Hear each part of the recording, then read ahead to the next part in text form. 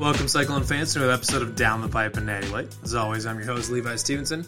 Cole is out this week, treating his lady to a nice birthday dinner, so I'm holding the fort down here with Marchie Murdoch. How's it going, Marchie? Hey, how you doing? Not too bad. It's just joined some NBA playoff stuff recently, some good recruiting news for Iowa State in both football and basketball. It's been a good time so far, I think. So, well, as I mentioned too, we'll dive into the NBA playoffs and kind of all the stuff going around. There's lots of good storylines happening and stuff like that right now. Right. So a couple small pieces that we'll mention before we get into that. First thing I want to mention is if anybody hasn't seen yet, we are hosting the first ever Wide Right Natty Light Actually Helping Farmers charity golf outing this summer. It'll be on July 20th at Coldwater Golf Links in Ames. We're not sure exactly what tee time is going to be, but sometime mid-morning. Registration is $85 a person or $340 for a team, and that'll come with cart, green fees, and Estas will be providing lunch for us, so we'll get some good tacos and tots out of that. So if you have the registration is in, there's a link to the registration in the article that's pinned up on our homepage, but I'll include it in the article that goes along with this podcast as well. I'll include a link to it, so you can go and register your team there. Otherwise, we're also looking for sponsors for flag events, for individual holes, and for the drink card as well. So if you or your business are interested in advertising with us, there's a link in the article, or you can send myself an email. I believe my email is also in the article, so you can check that out. That should be a pretty good time. 4-person best shots are always a good time. But Marcy, do you golf? I golf a little bit. I've golfed probably like 2 or 3 times. While I was at Iowa State, we had like a mentors program, and my mentor took me out to golfing in Ames actually, and we did a 9-hole that day, so it was pretty cool. Nice. You any good? I'm actually better than what I expected. If I really just practiced, then I could be pretty decent. I wouldn't say I'd be like that's fair, great, but I think I'd be all right. Well, you're doing better than like probably 80% of golfers, anyways. So, right. So, mentioned before as well, some really nice recruiting news, both from high school and transfers for Iowa State. So they talked about it a little bit on the Wide Right Natty Light cast earlier this week, but Iowa State landed a really nice basketball recruit named Caleb Grill from Kansas. Mm-hmm. He's a combo guard. He actually flew way under the radar. So he committed to South Dakota State when TJ Otzelberger was the coach there. He committed to South Dakota State a while ago, and he had a .83 for his composite rating on 247. So he's kind of like a low 3-star. And then he decommitted when TJ Otzelberger went to UNLV, had UNLV, Kansas State, and us in his final 3, ended up committing to us. And since he signed with us, his final 247 recruiting ranking jumped from a .83 to a .91. He jumped, I think it was 51 spots in the point guard rankings. Or shooting guard, I think it was, shooting guard or point guard rankings, whatever it was, that he's listed in. He jumped 51 spots, and he jumped 8 points on 247 recruiting rankings, which for anybody that's not familiar with how those rankings work, that is a massive jump. That's a really big jump, which shows just how far under the radar he was flying. Because as soon as he started looking at Kansas State and Iowa State and UNLV, then all of a sudden, those are more major basketball programs, right? So now people are looking, they're digging back through and finding all of his highlight tapes, and his tapes look really good, like really good. This he's like 6'2" or 6'3" or something like that, so he's not absurdly tall or anything like that. But he is a freak athlete. They're like his high school team's like throwing him lobs in transition and stuff like that. And he can shoot. He's got distance way out to probably NBA range right now. There's multiple plays in a lot of his highlight films where you can see him he's pulling up from 10 feet behind the 3-point line and just cash. So he's a good shooter. he's not as good as a shooter as like maybe like a Matt Thomas, but he's got a really nice shot for him and he uses his legs really well. So I think he can develop into a true like sharpshooter, I think. But he's a much better athlete than say like a Matt Thomas was, where he can really finish at the rim and he makes some really athletic like chase down blocks and stuff like that in transition. So he's a very, very good get for Steve Prohm. One of the player comparisons I saw on Twitter, shout out, I don't remember who it was, but shout out to them for this one. And as I got into looking at the film more and stuff like that, I really like this comparison. But he's very similar to a guy like Dante DiVincenzo, who played at Villanova. He's in the NBA. He's in his rookie year in the NBA now, but he kind of was one of their best players during their championship run. And that dude, he actually jumped. He had a 42-inch vertical at the combine. I think he posted the highest vertical at the combine ahead of literally everybody. I mean, he posted a 42-inch vertical. He was he's a really, really good shooter, like a 40% 3-point shooter. And Caleb Grill has a chance to be a lot like that, where he's an exceptional athlete. He's a very good. He's a very good defender. He blocks the ball really well for his height. Like he gets a lot of nice chase down blocks, and he pokes the ball away. We'll have to see what his actual on-ball defense looks like as far as stopping transition and things like that. Or not transition, but stopping the dribble drive, things like that. But he's certainly athletic enough to do it, and I think that's something that will develop. If he's not great at it right away, I'm thinking it's something that will definitely develop as he continues his career in Ames. So as far as that's a big win for Steve Prohm after losing out on Severe Wheeler, who was he's a high 4-star point guard that ended up picking Georgia over Iowa State. That would have fit really nicely with the offense, but obviously didn't end up coming to Iowa State. So Caleb Grill, technically I guess a consolation prize because he's rated lower, but really he fits extraordinarily well within the offense, and I think that he's got a good chance to get some pretty significant playing time off the bench this year. So the other nice recruiting win is a grad transfer receiver out of Arkansas named LaMichael Petway. He's 6'2". I don't remember how he's a bigger bodied receiver. I don't remember how much they have him listed as for a weight wise, but he's a bigger bodied receiver, a nice possession receiver. And I know, Margie, you kind of went through and looked at some of his tape a little bit. I mean, what are your first impressions of him? Obviously, he's big, looks tall, physical. He uses his body well and makes tough catches. Kind of not really as far as a burner, right. But he does separate, gets open a little bit. So I think he'll be a guy kind of used like more of Allen compared to Hakeem. Right. Yeah. If we're comparing the last couple greats, but he looks good, and I know in the Big 12 it'll be a lot different facing Big 12 corners than SEC DB. So right. I think he'll be able to definitely contribute. Well, I think the impression or the thought right now is he's basically a shoo-in to start on day one.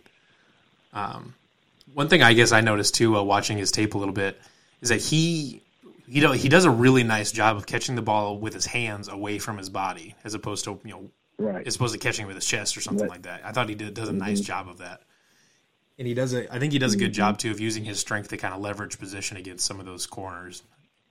And he seems to be a pretty good route runner too. So, like you said, I think you made a good point there. Like you said, he's a big, tall body, big-bodied receiver, but they'll probably use him more like Allen Lazard as opposed to Hakeem, where they used Hakeem to really stretch the field and really as a vertical threat, whereas Allen was a really nice, big-bodied possession receiver that you're not going to necessarily send him on a fly route, but you can use him in the middle of the field. You can use he's a good route runner, so you can use him on out routes, hitches, and stuff like that, where he can really use his body to get some, as a good first down, as a good guy that you can move the chains with, I think.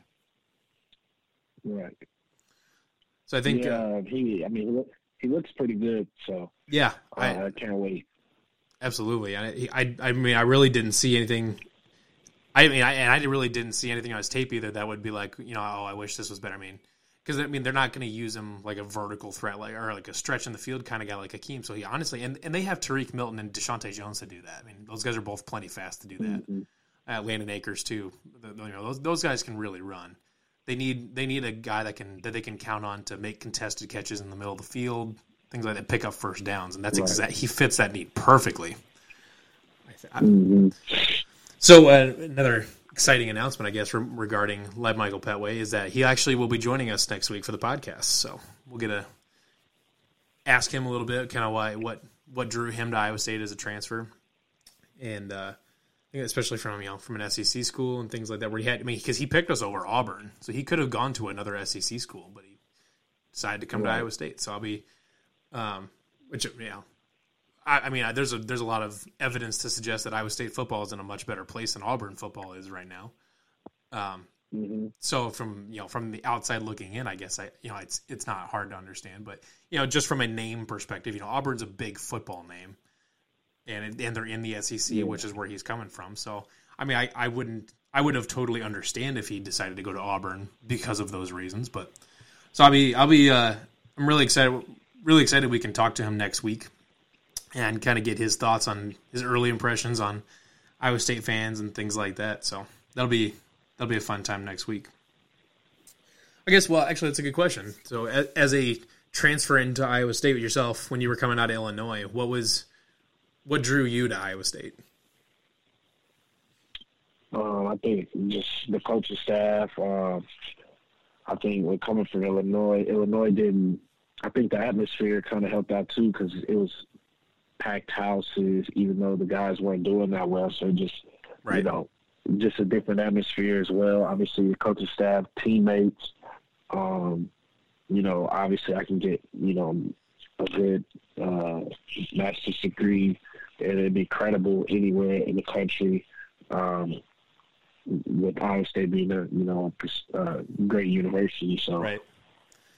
Because it was just go ahead. Compared, it was just a great fit for me personally.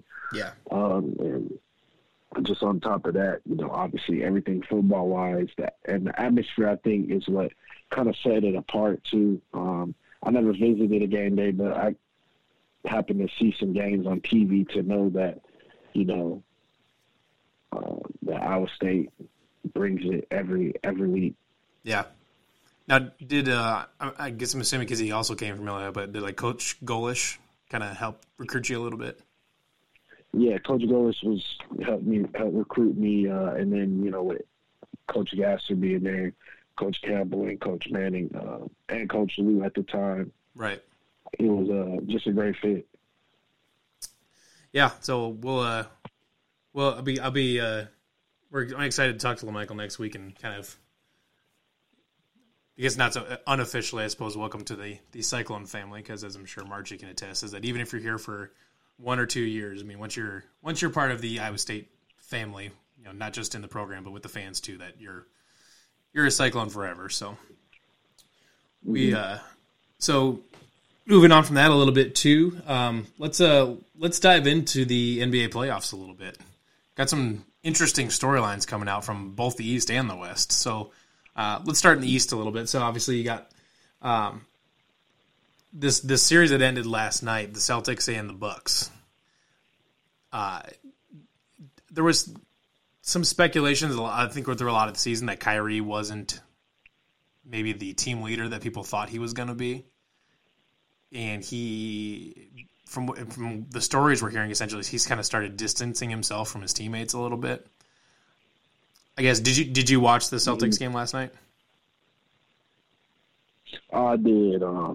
They obviously stunk up the joint, played pretty bad. Mm-hmm. Just looked like, but it surprised them all year. And I think all year they've just been up and down. Yeah, it seemed very uncharacteristic for a Brad Stevens team. Right, and for them to think that they could just turn on the switch, and obviously they beat Indiana without Victor Oladipo. That could have been a different series if right. he was there. Who knows? Because Indiana was in a lot of those games, and in fact they were up.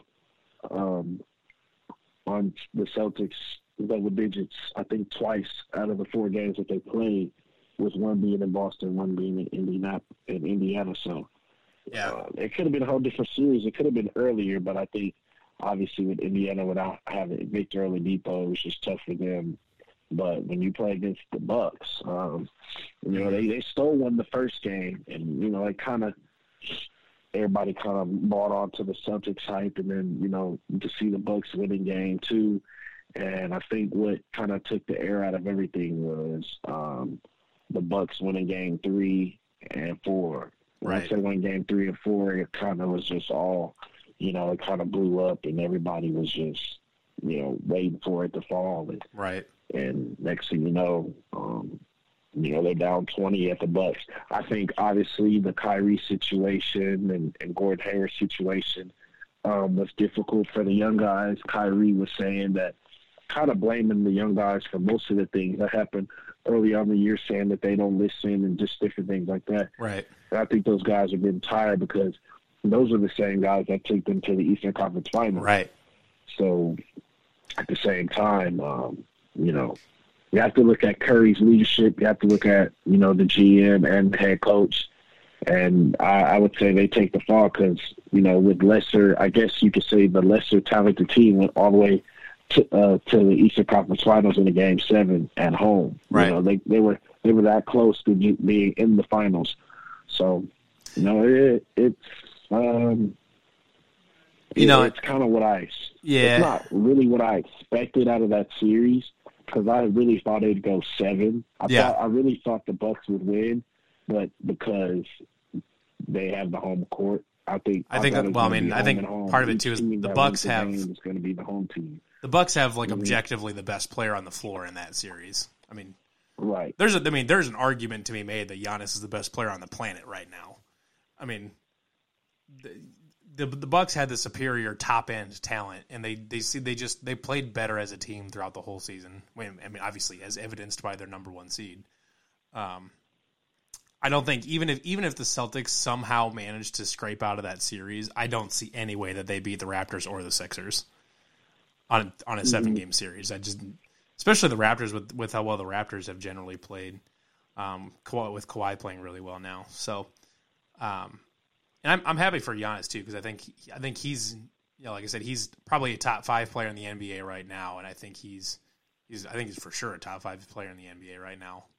And I think there's an argument to be made that he is the best player in the world, alongside Kevin Durant, or I don't know if LeBron James is as much of a lock in that conversation as he was last year or 2 years ago.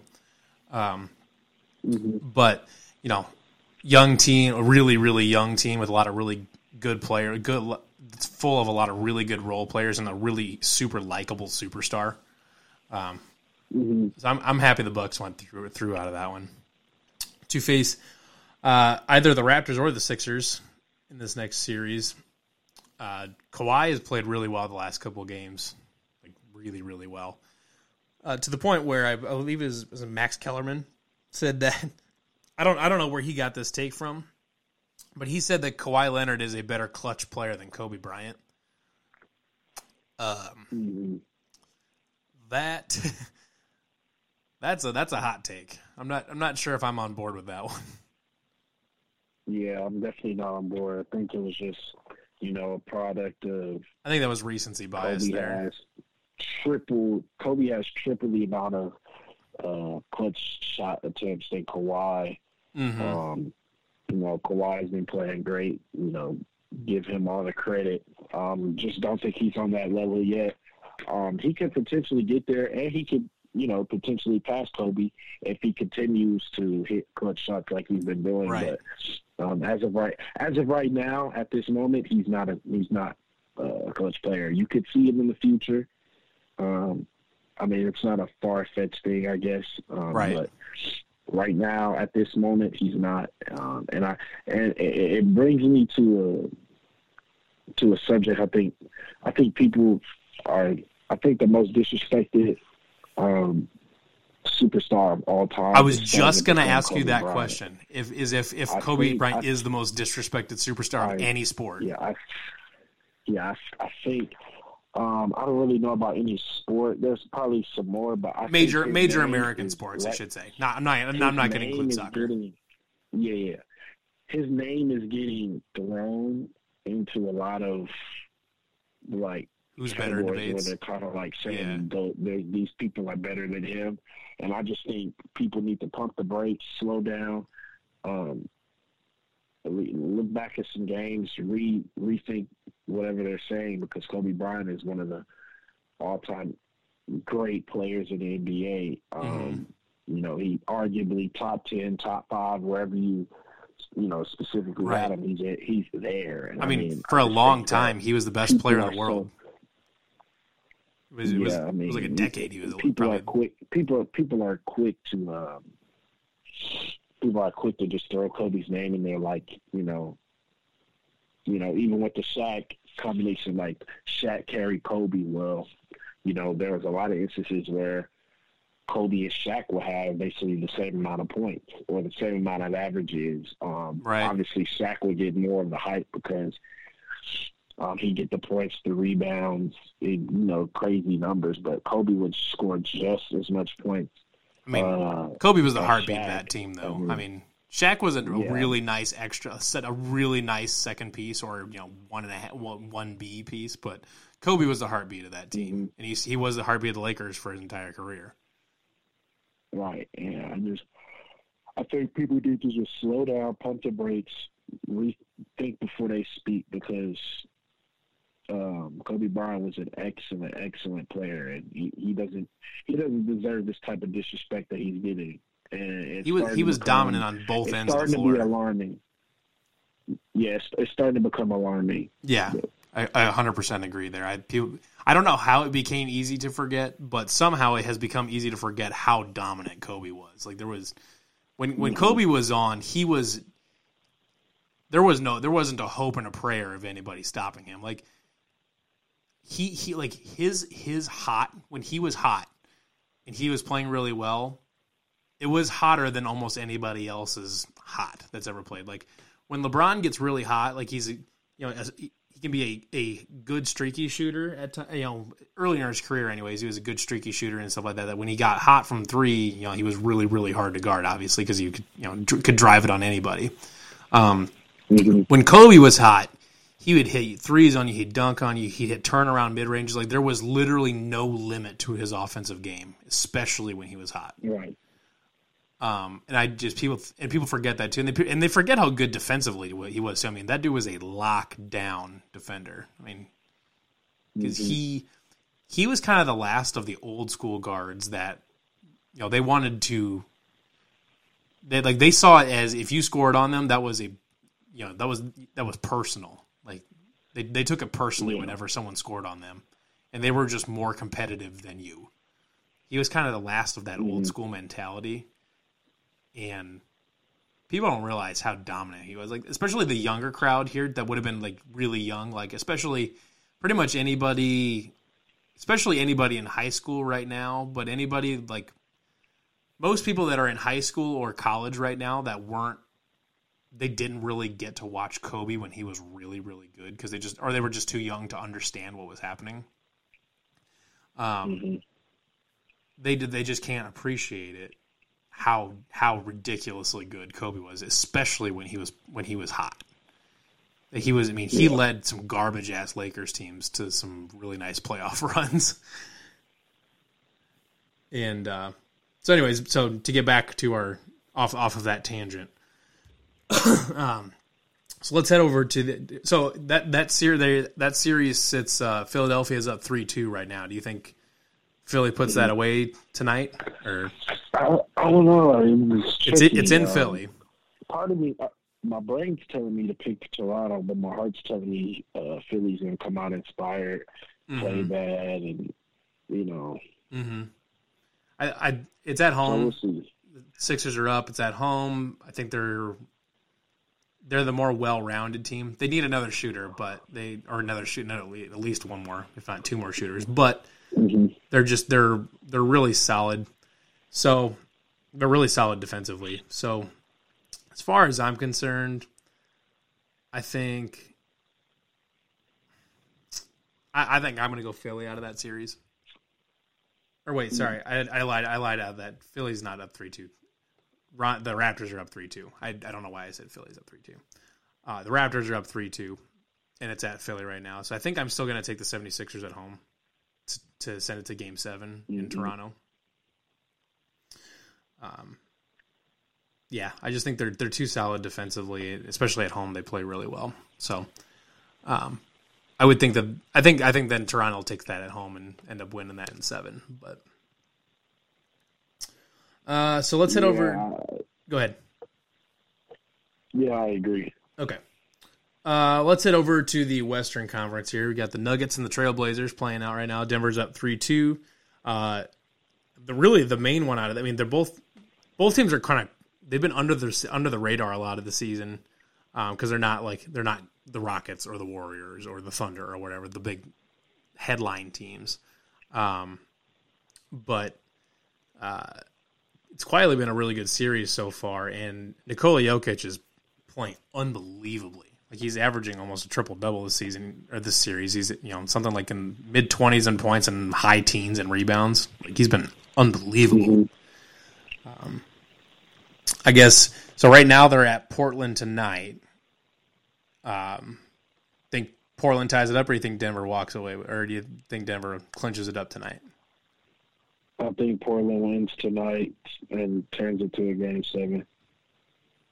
Then do you have Denver winning at home to take the series, or? Yeah. I think I'll take Denver tonight to finish it out. I mean, I know it's in Portland, but I think, especially if Jokic keeps playing as well as he has been, I think they'll take that and clinch it in 6.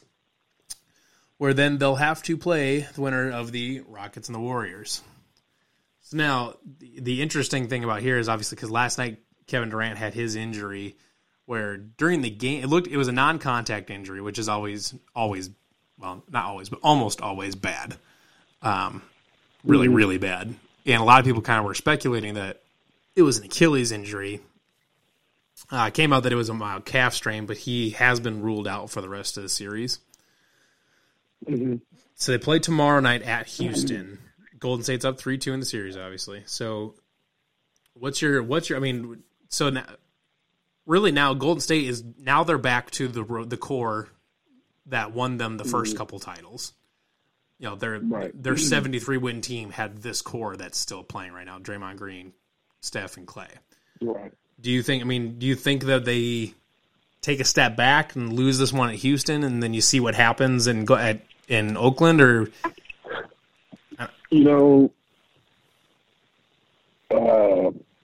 I think Houston's pretty much the favorite for Game 6, but I don't know, man. I've seen underdogs. Me personally, I think the Warriors might win Game 6. I think Houston's best bet was to win this game and to win in 6. I think the Warriors win this series. With KD going down, I think Stephen Clay knows that they have to carry the load offensively. The only thing I'm worried about is their depth. Stephen Clay's probably going to have to play 40-plus minutes, get rested towards the end of the quarters and stuff like that. But, with everybody picking Houston for Game 6, it's setting up perfectly for Golden State to go in there as an underdog, feel disrespected, that people forget, Stephen Clay maybe feel disrespected that, nobody thinks they can win just because KD and Boogie's down. And Draymond, I think they're going to play inspired. It probably could be like a slugfest. Like, I think like early on in the game, Game 6, Houston comes out inspired, but then as the game comes down, you could just see it, it fading away. I honestly believe they can win Game 6. If they don't, then I think they'll win in 7. But if people said pick your team for Game 6, I'd go with the Warriors. I think I'm with you there too. I mean, that core is just too good. I know that their bench. I know they're not deep. That their bench is not very good. But they'll have new guys getting minutes like Jonas Jerebko, who is, I mean, he's not a great player, but he is a stretch that fits their system really well. And I think they'll be fine. I think Houston's got too many problems. I think Golden State will close it out in 6. They get to take next week off. Get KD healthy, hopefully, and then in my mind, so then I think we're both in agreement that they'll end up taking on the Nuggets next, and then we'll see what that series should be really good. If you get the Warriors and the Nuggets in the Western Conference Finals, I think that'd be a really nice series against the. I mean, I think objectively the two best teams in the Western Conference, where it's those two, and I think there's a little bit of space, and then you have the rest of the conference. Mm-hmm. And both teams get up and down really, really nicely. I think that should be a really fun game to watch. So we'll as these series goes on, we'll take a look more at those final series. So we'll take a minute here and say thank you to our wonderful sponsor, Estas, and then we'll wrap her up. We'd like to say thank you to one of our excellent sponsors. They sponsored our live show last fall, and will continue to sponsor our podcast going forward. It's a Stas Bar and Grill in Ames. It's a great place right down in Campus Town. It's a great place to go watch a game, have a nice cold beer, or any other kind of drink. They have great food. Stas is best known for serving up some of the best tacos in Ames. But they also have great burgers, cheese balls, wings, and lots of other great stuff. Now, Estas will even deliver food directly to your door any day of the week until 10 p.m.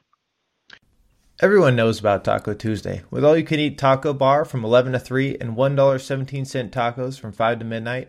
However, don't forget about lunch deals. All-you-can-eat tacos for $8, $6 cheeseburger baskets, including fries or a salad, $6 quesadillas, $5.50 3 tacos, $6 pulled pork baskets, and $6 taco salads. All of these specials go great with one of over our 100 beers or margaritas. These specials run every day from 11 to 3. You can go get good domestic draws. They have specials for basketball games and football games. I actually remember watching Cole's kick at Iowa when he hit that game winner at Estas. It's a lucky place. I barely remember the kick, but it was a good time to watch that game. So if you want to have other great memories just like that, head on down to Estas, get some good food, some great drinks, and really enjoy your time down there. It's right down there in Campus Town. So head on down there whenever you get hungry for some tacos. So it's March. I think we'll ready to wrap her up for this week, or you got any parting thoughts? A lot of pressure on Houston. Definitely. Now, a lot of pressure. Because I think people think they're the favorites to win it now.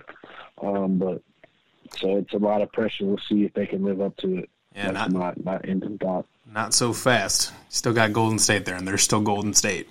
Even without KD, Golden State is still Golden State. So I think we'll wrap up this episode for a week. Nice little short and sweet episode while we kind of wait for some of the NBA playoff stuff to shake out, a little bit more Cyclone football news. And don't forget, next week we will have LaMichael Petway on Down the Pipe and Natty Light. So we're excited to talk to him. So for everybody, let's see. One thing I wanted to talk about too is actually earlier this week, actually just today, one of our contributors, Jake Brend, did a really, really good job. He did a recruit scouting report. Basically, he talked about Jarrell Brock, went through all of his tape, and kind of look at strengths and weaknesses, how he fits in the scheme, and things like that. And if you have not checked that out yet, you should absolutely take a look at that at our Jarrell Brock recruit scouting report, because I think as you get to watch his tape a little bit, it's impossible not to see. I mean, when I take a look at it, I see I'm not going to compare him to him because it's from a talent perspective and overall, is he this good? But from a stylistic perspective, he reminds me a lot of Adrian Peterson. Kind of a nice one-cut guy, good open field moves, but can really power through defenders. He's an exciting prospect to watch. So if you can, absolutely take a look at that article. So for myself, Marchie Murdoch, we'll have everybody. We'll see you guys all next week when we talk to our new Cyclone, LaMichael Petway. So everybody have a great week, a great weekend, and go Cyclones.